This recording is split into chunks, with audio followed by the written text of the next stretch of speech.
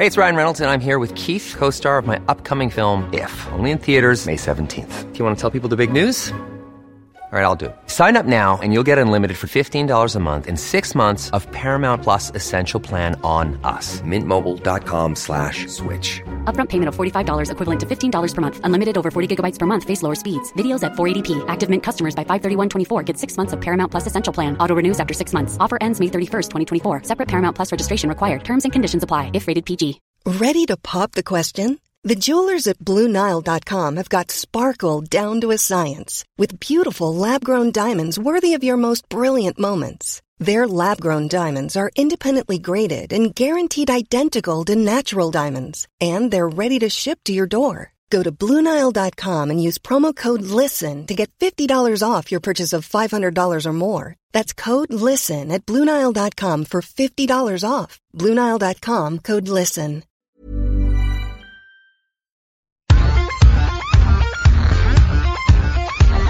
Hello and welcome to Government vs. the Robots, the fortnightly podcast that takes a look at how technology will influence politics in the future.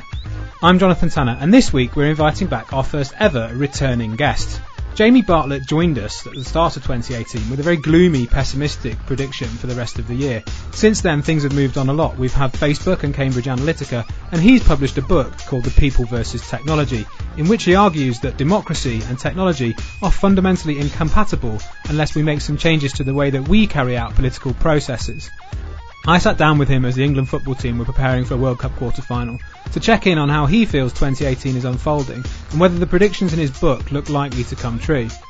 Jamie, welcome back to Government vs. the Robots. Thanks for having me back. There's only one question I can ask you first up. Is it coming home? It's already come home as far as I'm concerned, because we've got over the penalty demon. That's come home. That's good enough. Good. So by the time people are listening, you'll either be soothing their frustrations with that comment that it's already come home, or you'll have massively underplayed one of the greatest moments in English history, but time will tell.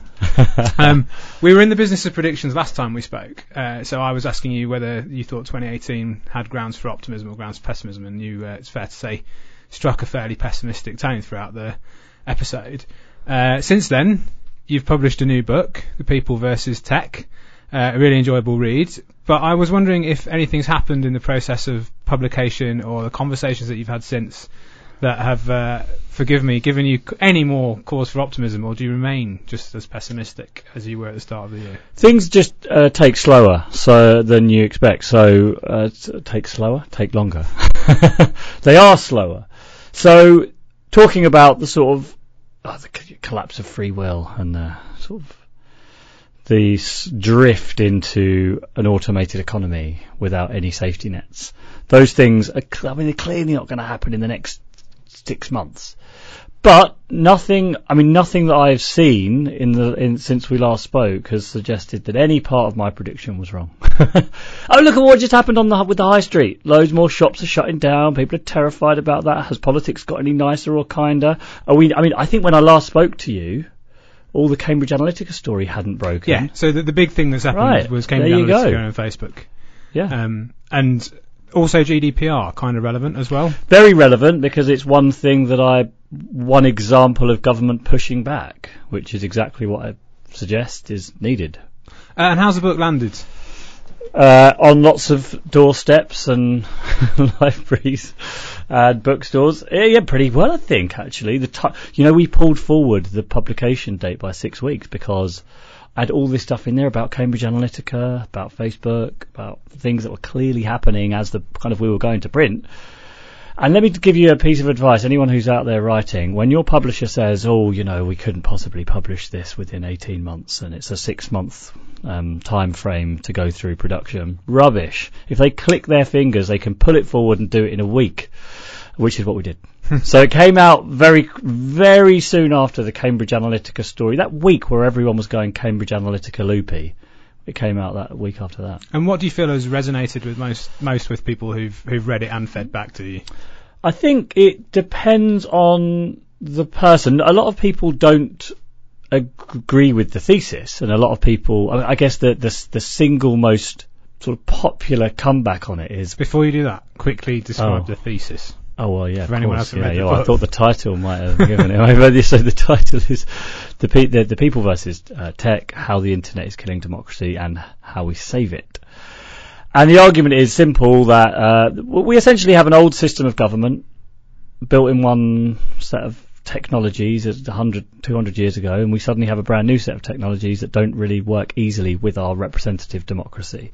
And we have these sort of pillars of democracy, I call them, that make the thing work. Elections that people trust, sense of moral responsibility, and the sort of the capacity of citizens to make complex moral choices, the willingness to compromise with each other, a strong middle class, a criminal justice system that works, the things that make democracy actually tick, that it actually works and people think this is a good system and I like it. Those things are getting undermined by digital technology, not intentionally, but they just are. There are good things too, of course. We have a platform, we have a voice, people can club together in a way never before. Media wasn't perfect 50 years ago either, and so...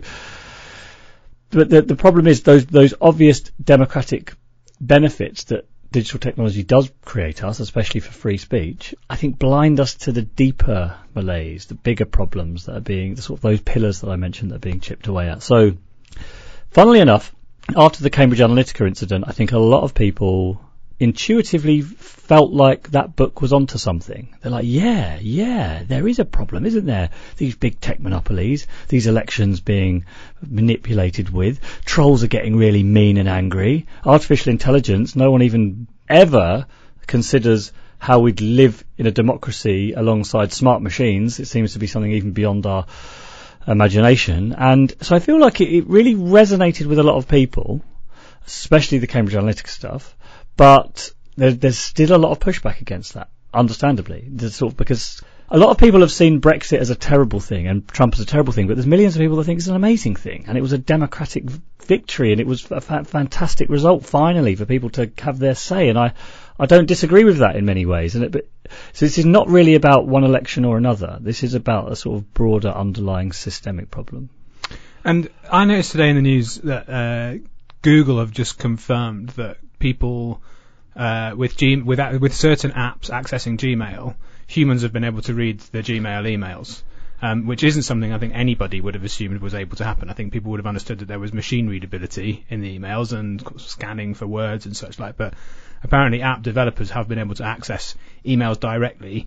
That news story is buried on the BBC. It's on the tech site, and it feels to me as invasive as something like the Facebook Cambridge Analytica story, and yet there is no brouhaha, which does kind of confirm, I guess, a sense of kind of malaise and indifference. Is that fair? I wonder whether it's exhaustion.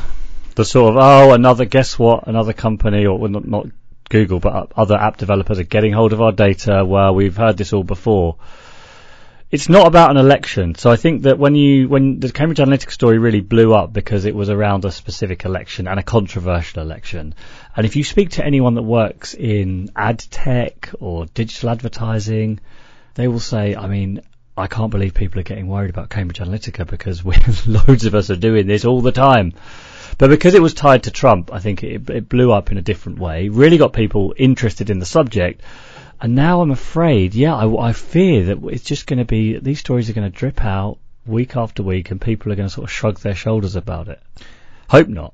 I tend to agree with you. Although I'd be interested to know who the app developers are and whose emails have been read. And I guess if two of those turn out to be interesting or politically relevant, there may yet be a story there. Yeah, and bear this in mind. One of the reasons that I think the Facebook Cambridge Analytica story blew up in the way that it did is because a lot of newspapers really dislike Google and Facebook because they think they've stolen all their advertising revenue.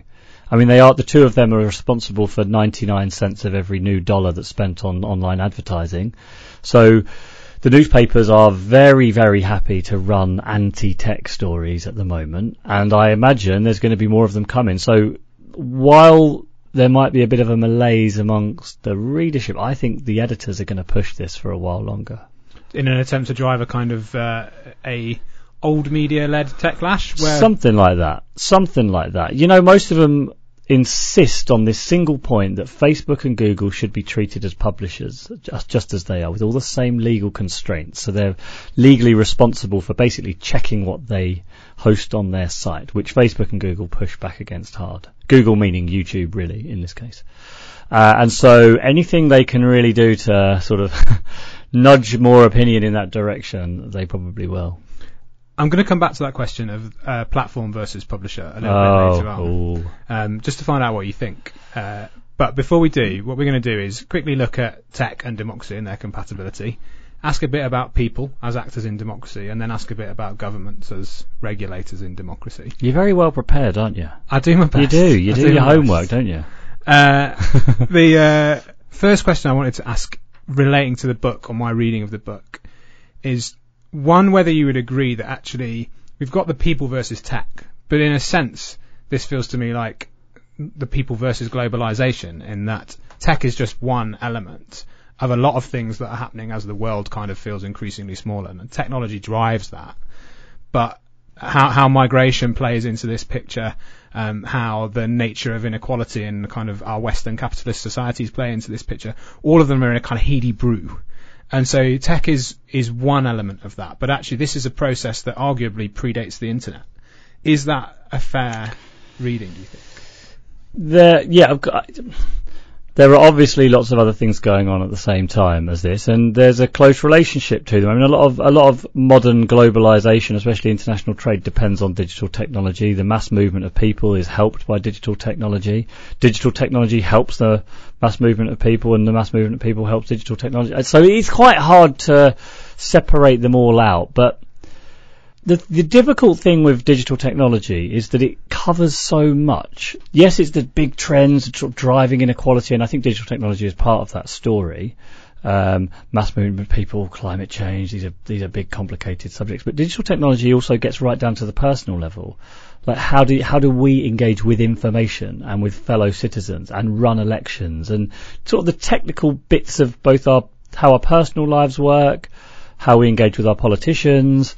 These things, I think, transcend the bigger, broader issues of migration or climate change. You know, it's like a foundational information change. And I think that leads me quite nicely to my second question around a lot of people in recent episodes have been saying how tech is neutral. You know, tech is a neutral entity, and it's how people choose to use and apply technology to society or to their own lives that really matters.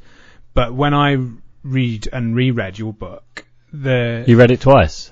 I read it when it first came out, and then I read it very very quickly last night. When I say reread, I mean skimmed through last night. But you don't seem to be writing about tech as a neutral actor. Who writes about it as a neutral actor? I don't understand this argument. That famous Kranzberg law of technology is not good nor bad, but nor is it neutral, is spot on. I mean, it changes the dynamics and the incentives. It changes how you communicate with each other. It changes the sort of your own default settings. Yeah, people are going to use things for good and for bad, but I think that allows you to sidestep the much more interesting question about how does it change the incentive, the sort of the natural behaviour of how we communicate with each other. Because there's no doubt it's different talking online to a person as it is talking offline to someone. That's not a neutral change. And I think we see that all the time around us. And I can give you loads of examples. So, yeah, to me, it's certainly not a simply about how do we use it. It's fundamentally changing all aspects of our lives, some in good ways, but when it comes to democracy, mostly in bad ways. Like, this is the thing, though. I'm not saying technology is bad for personal convenience or for economic growth or for, even maybe happiness and well-being. It's specifically about democracy. And I think I would, without getting too philosophical about it, because a lot of people have thought a lot harder about this than I do, tech's definitely changing to some degree what it is to be human at the moment. And if it changed what it is to be human, and humans are the prime actors in a democracy, then inevitably it's changing the kind of fabric and nature of democracy. Yeah. So how much should we care, for example, about the level of addictive behaviours being demonstrated around people's use of phones when we're thinking about how people think through or act politically? I think we should be very, very conscious about it. So when we walk around and we see not just young people, everyone says kids, but adults are probably worse, walking around staring at their phones or checking their phones every 15 seconds, the main focus with that is this good for our mental health? Is it good for our ability to concentrate? Is it good for how we feel? Is it related to a mental health crisis and so on? But those questions are also important about health of a democracy, because citizens need to take complicated, reasoned moral judgments about things. That requires a degree of focus and concentration, the ability to grapple with complicated ideas, to listen to opponents and consider where they're coming from. And that is a lot harder if your attention span has been cut in half. You're incapable of thinking for a long time about something and you rush to a judgment straight away because your powers of focus are gone. And I don't know about you, but I feel like I can't concentrate on complicated documents anymore. Like I actually used to read government documents properly all the way through and really come to a judgment on them. Can't be bothered anymore. Just quickly look on Twitter and see what everyone else is saying and then join in the rampage. And that's just not good for democracy because, as you mentioned, as it's always said, I mean, the health of a democracy depends on the health of its citizens. And I think it's a real worry if our attention spans are being cut. You know, I don't think of this as a very obvious thing to get your hands on because it's hard to measure or work it out. But let's just say the aggregate attention span of UK adults has decreased by 15% in the last 10 years. What does that mean for our democracy? I think it means we're rattier, we're less likely to focus on things, we're more likely to vote in people who are just blasting out sound bites without really engaging with what they're actually saying, but rather what they look like and sound like. These are things that are happening all around us, and I don't think you can separate that from smartphone addiction. So, staying in a slightly philosophical realm, one of the books that you mentioned in passing in your book, and this is a feat of pronunciation, so it's Homo Deus, the Noah Yuval Harari book. And he makes an argument which I probably very crudely attempt to summarise as suggesting that at our root we are all algorithms, and that the decisions that we make are part of the way that we're programmed to make decisions, and actually we don't have as much sentience as perhaps we like to think sometimes. Yeah. If you subscribe to that view, and then you look at a world in which algorithms are being used more and more for advertising and so on, do you think we're ending up in a place where actually there is a potential limitation or reduction in freedom of choice as a result of the way that tech companies are able to target us more directly? Yeah. Algorithms follow very predictable routine behaviours, and we're obviously not quite that straightforward. But I think that the way I write about it, and I obviously quote quite extensively from that book because it is a brilliant book. At root, the tech firms are advertising companies with the goal that all advertising companies have always had, which is to understand you better than you understand yourself, to work out the little drivers and the little things that make you do things. And in the end, if companies, and I'm talking about next year, I'm talking about in 20 years' time, are able to really understand through the extraction of all sorts of data about your behaviour, they'll work out drivers and correlations, the things that make you do the things you do that you won't really understand yourself. You know, you care about subject X, you're motivated by subject Y, your weak point is subject Z. You don't know those things, but an algorithm does. And then the question becomes, well, who has that power over you? How can they exercise that power over you in a way that's irresponsible? That's what we should be worried about. But the other flip side of it is that I think our greatest weakness is that we love convenience. I mean, we'll trade anything for things to be easy for us. And if we have personal AI assistants in the home that will simply sort everything out for us, do everything for us, it's not long before we go from saying, Alexa, can you order me some milk, to Alexa, can you tell me what the news is, to Alexa, can you tell me how I should vote in the next general election? And we'll lean on those systems because we're lazy. And then we're just essentially transferring all that power to somebody else. And is that what you talk about when you talk about in the book, the idea of moral singularity? Is that the kind of thing that you're... Yeah, exactly. Ray Kurzweil, the Google scientist and brilliant futurist, talks about the technological singularity, the point at which smart machines can make smarter versions of themselves. And at that point, it's assumed there'll be a kind of runaway process, leaving us all in the dirt. And Kurzweil says that will happen based on the sort of current trends in Moore's law of computing power increases and so on, by about 2045, something like that. But I see the sort of moral singularity as an equivalence whereby we increasingly lean on machines to help us make moral judgments. Who should I vote for? What shoes should I buy would be the morally best ones to do? You know, should I agree with this person or that person? Alexa, can you tell me? Here's some data. The singularity point is that once we start doing that, we become less and less capable of making judgments, and we rely more and more and more on those machines. And that's almost, again, a kind of runaway process. Having had a quick look at kind of the nature of tech and its relationship to the human condition, with humans being what makes up democracy ultimately, looking at it from a more macro perspective, something that's come up a lot in recent episodes on Government versus the Robots is this kind of paradox whereby tech enables us to decentralize a lot more. We can create our own networks, peer-to-peer, around the world, far less need for kind of old institutional structures to do that corralling for us. And that creates a lot of excitement amongst people who want to see social change, and probably people of a generally more liberal persuasion. But ultimately at the moment, there are 3 or 4 platforms that are driving 90% of that behaviour. And so we're seeing this massive centralisation of power around discourse and relationships and connectivity, which is largely being perceived as a decentralisation of power. So which of those do you kind of lean towards more? Because some people will say, do you know what, the platforms don't matter. It's Facebook right now, but if Facebook pisses all off enough, some other alternative to Facebook will come off. And what matters is the internet enables us to connect. And other people will look at it and be like, the further we go down the Facebook hole, the more screwed we are when Mark Zuckerberg turns out to have really strong authoritarian tendencies. Or Facebook is taken over by a government, or whatever it is, yeah. Both of those things happen simultaneously, and I think that was always the confusion. It didn't seem... Back in the 90s, everyone was very excited about the decentralised aspect, and yeah, we have peer-to-peer platforms now, and it's great, it's amazing, and no more intermediaries. And so sort of overlooked the fact that the power was always going to be in whoever ran those platforms. Which is a bit naive, really. I don't think these were evil people who were building these systems. It just kind of turned out that way.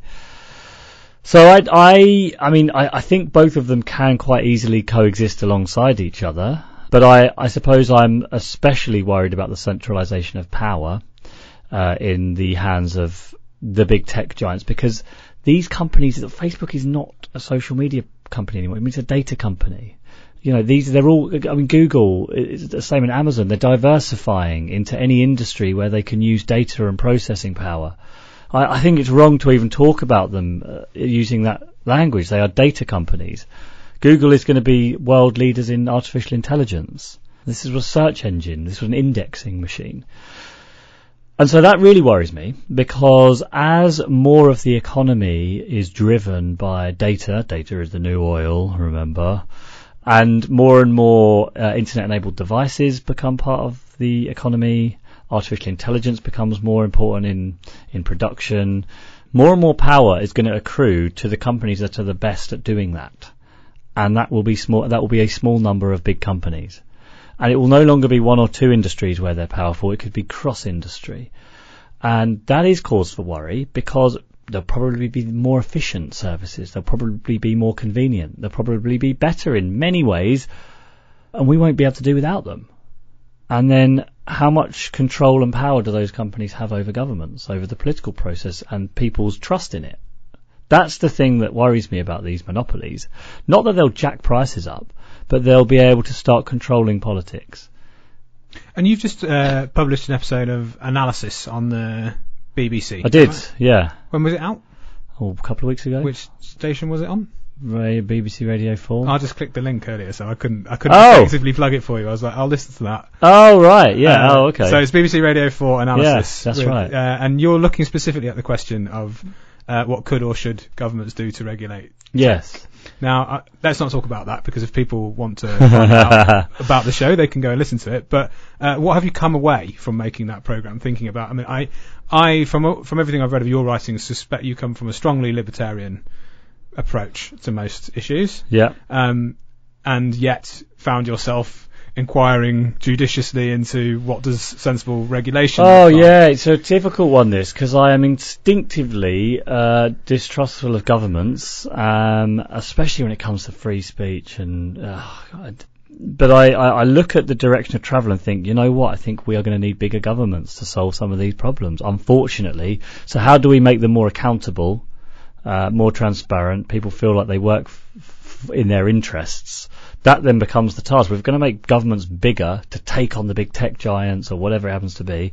They need to be good governments. They need to be accountable governments. They need to be liberal governments. Okay. Well, I suppose the one thing I took away that I just found fascinating, I was trying to look at historical cases, and I interviewed Ralph Nader, who the great car activist of the 60s in the US, who published a book called Unsafe at Any Speed, saying the car industry did not care about safety. The following year, it caused huge outrage. The following year, the US government passed the first federal mandated health and safety regulations for cars. Seatbelts, shatterproof windscreens, all of this stuff. And the industry at the time said it's never going to work. The automobile sector is going to collapse. We can't build all this in. It's impossible. It's an engineering feat. It's not possible. And a year or two later, guess what? They did it all, and then they started competing over it. So General Motors and Ford are then competing over who has the best seatbelts. So companies will often fight against regulation.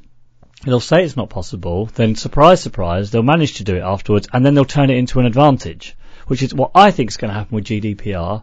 Companies are going to start really competing over who has the best privacy policies. And that's a really good thing that government can do, just shift the incentives slightly and then set competition off on a different direction. And a lot of people come back to this argument, which we touched on earlier on, about whether companies like Facebook, data company or not, are platforms for people to publish on, and therefore they are agnostic about the content that is on them, or whether they are publishers themselves. Yes. Do you have a view on the answer to that question?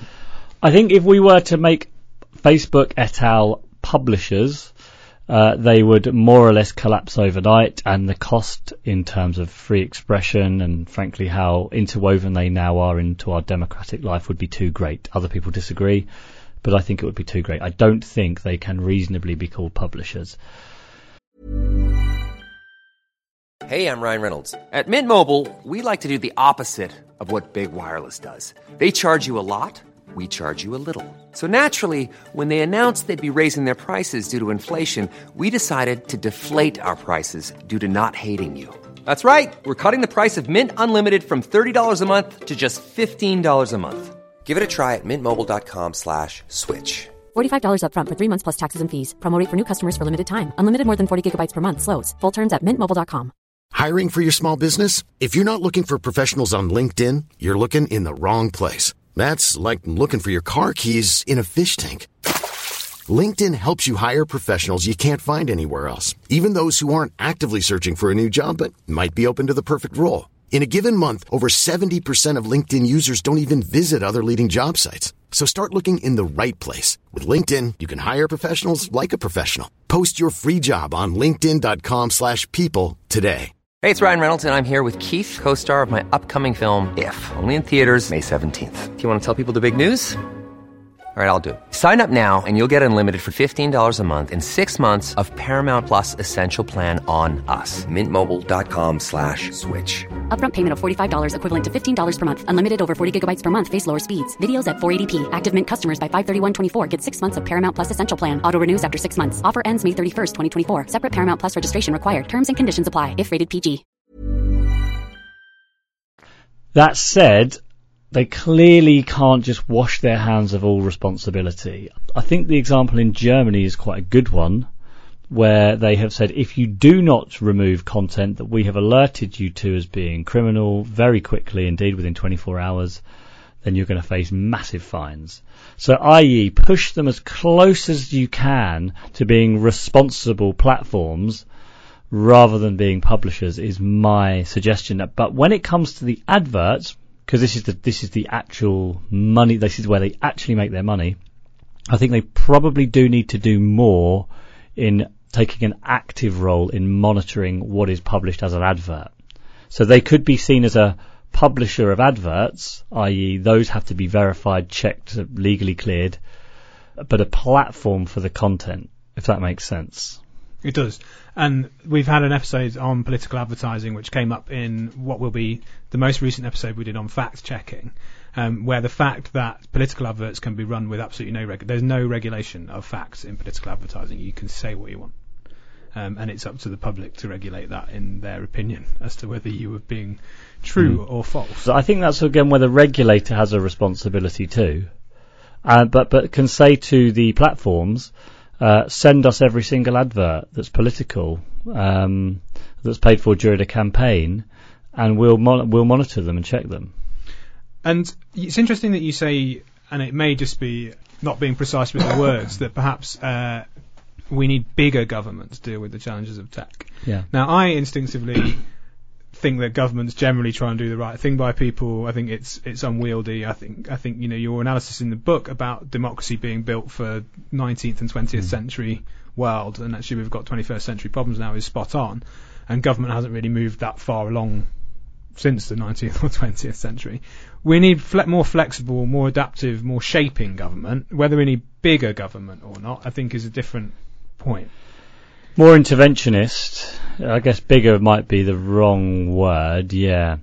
More intervention, more involvement possibly in the economy, more active in its safety nets, more inventive in its way of taxing in future, more powers in terms of regulating how algorithms work. So I think we need some kind of Ofsted for algorithms. More regulation in terms of how elections work, so more power. I mean, in the case of bigger, yes, the Information Commissioner's Office should be bigger. It should have more people and more power.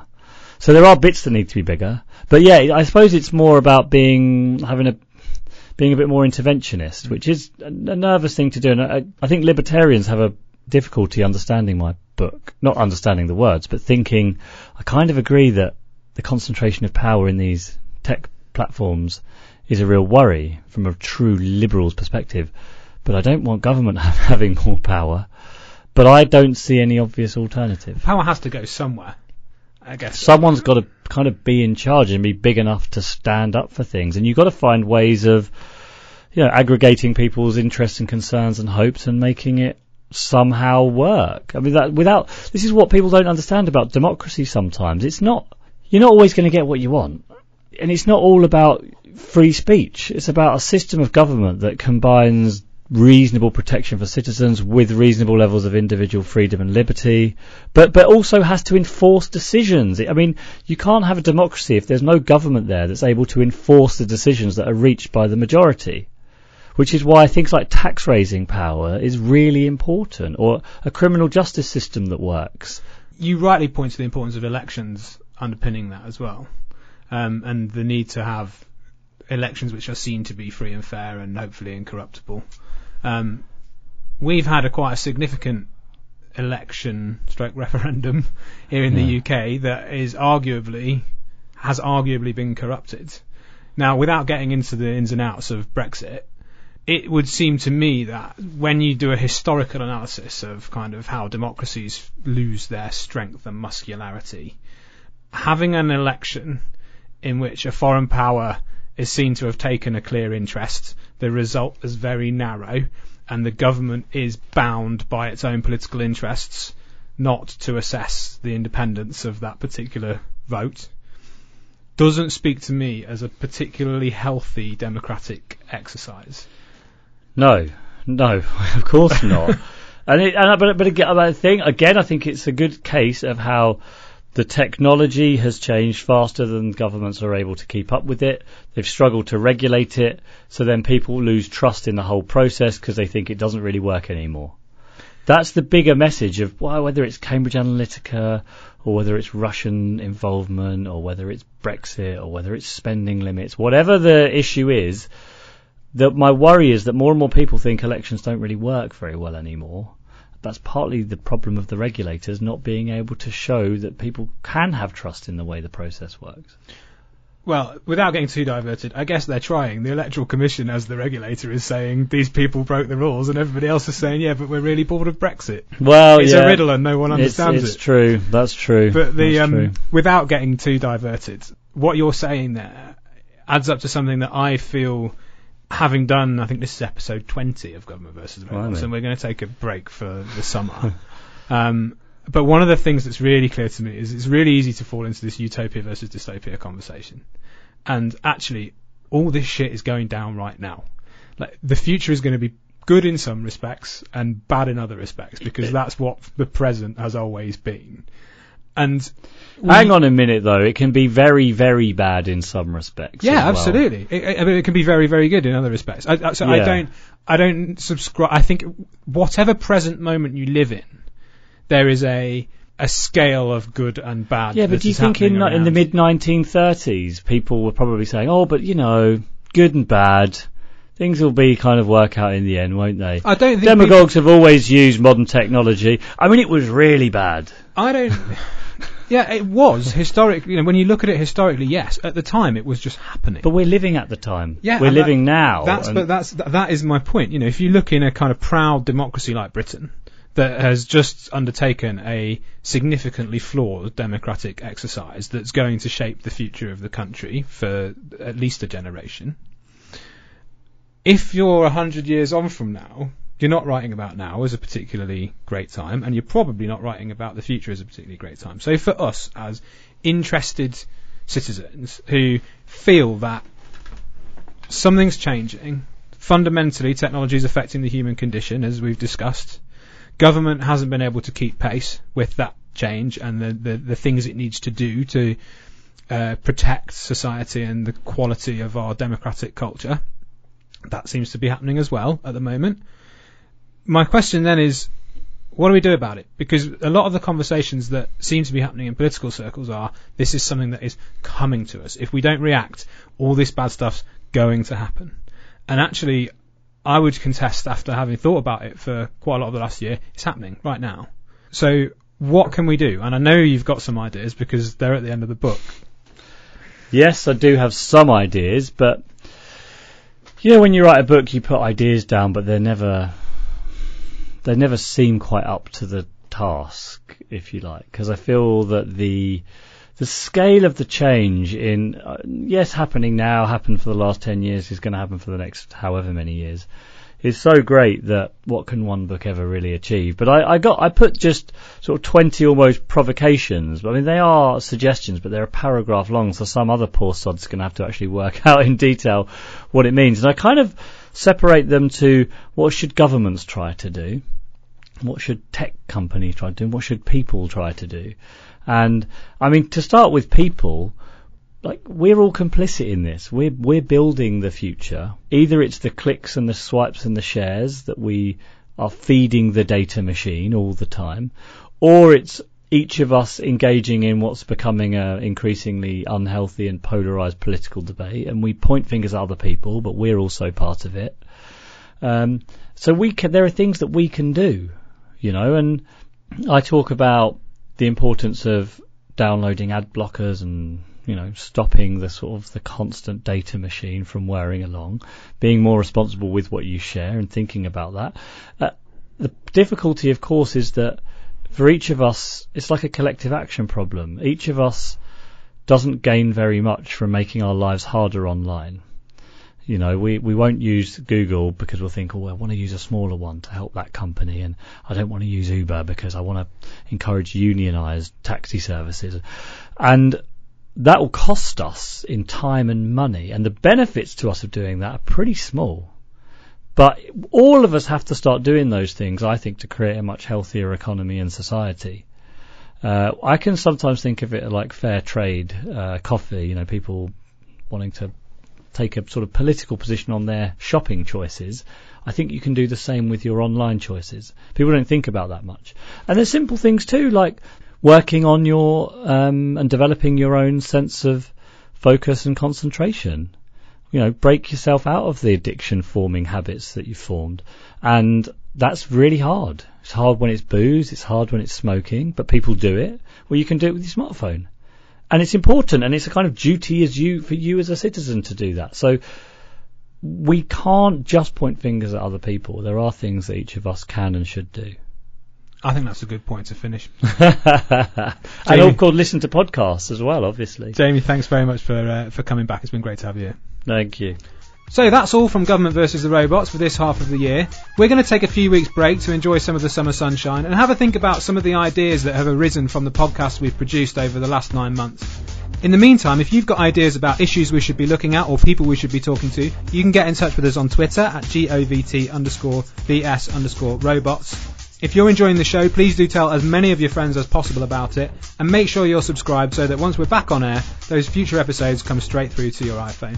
In the meantime, thanks as ever to Sky Redman for her help with the editing and production of this podcast, and we'll be back in the near future, by which time, who knows what will have happened. Even when we're on a budget, we still deserve nice things. Quince is a place to scoop up stunning high-end goods for 50 to 80% less than similar brands. They have buttery soft cashmere sweaters starting at $50, luxurious Italian leather bags, and so much more. Plus, Quince only works with factories that use safe, ethical, and responsible manufacturing. Get the high-end goods you'll love without the high price tag with Quince. Go to quince.com/style for free shipping and 365-day returns. When you make decisions for your company, you look for the no-brainers. And if you have a lot of mailing to do, Stamps.com is the ultimate no-brainer. It streamlines your processes to make your business more efficient, which makes you less busy. Mail checks, invoices, legal documents, and everything you need to keep your business running with Stamps.com. Seamlessly connect with every major marketplace and shopping cart. Schedule package pickups and see your cheapest and fastest shipping options from different carriers. With rates up to 89% off USPS and UPS rates. And with the Stamps.com mobile app, you can take care of mailing and shipping wherever you are. Make the same no-brainer decision as over 1 million other businesses with Stamps.com. Sign up with code PROGRAM for a 4-week trial, plus free postage and a free digital scale. No long-term commitments or contracts. That's Stamps.com. Code PROGRAM.